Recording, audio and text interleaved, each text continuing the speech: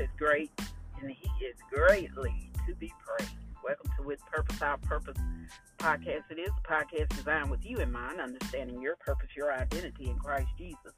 But we have to know who we are and to whom we do belong, and which the time we do live is the end of the days. And the Lord has put it in our spirit and given the command, go tell them that I live and that I am soon to return. I am the Christ, the Savior, their last and final hope. They that believe in me shall have everlasting life. We are encouraged. We are the ones that cry in the wilderness, prepare ye the way of the Lord. Tell the dying world that Jesus lives. There is still hope, and that is in the hope of glory that is in none other, no one, not Buddha, not Muhammad, but in Jesus Christ.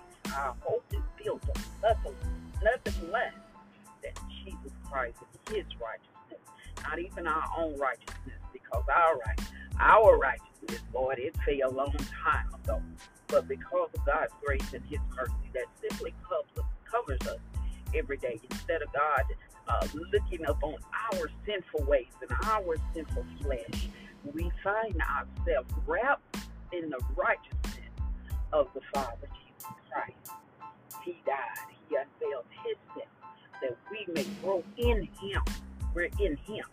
We're not even ourselves. Paul says it does not yet appear, but we shall be. But when we see Him, we shall be just like Him. So we're actually going through that transformation every day that we submit unto the good and perfect will of God. We are being transformed. That's why it's so very, very important to know the Word of God. Not only to know it, but to live it. He said, blessed are the hearers, the doers, and of the Word of God. The readers, the hearers, the doers, more blessed. And the Word of God. Do what the Word of God say do. The more you practice it, the more it becomes your life. It becomes your life. It becomes that living, breathing organism that He desires for us to be. That is what He is coming back for, the replica of Himself. He's coming back for His children, the replica of Himself. And the Holy Ghost, once we get that mentality, get that word in us, then the Holy Ghost helps us to carry it out. He, oh my God, He is the orchestrator of it all. He directs us in the ways and paths and directions that He desires for us to go in if we listen. But we got to put ourselves in, get that stinking thinking, as we always say, get the stinking thinking out of the way. Hear what the Word of God says. Do what the Word of God says.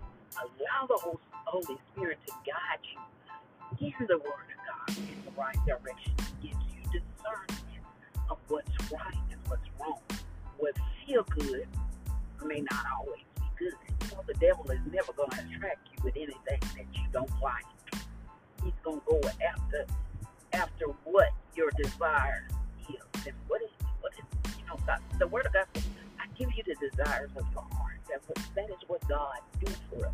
But you truly need to understand what the desires of your heart is. So the Word has said now that the heart of a man is wicked. The thoughts of a man is wicked. So we must understand what the desires of our heart. That's why David cried, Lord, created me a clean heart after you, the right spirit within me. That is an everyday rising. But continue to let the flesh die that you may live within me. Let's practice what the Word of God is saying. We fall short very often. Let's get better. Once we learn better, we need to start doing better. Let's practice that. Do what the Word of God says. Speak the Word of God. You all be blessed. Be safe out there on your journey that you travel to and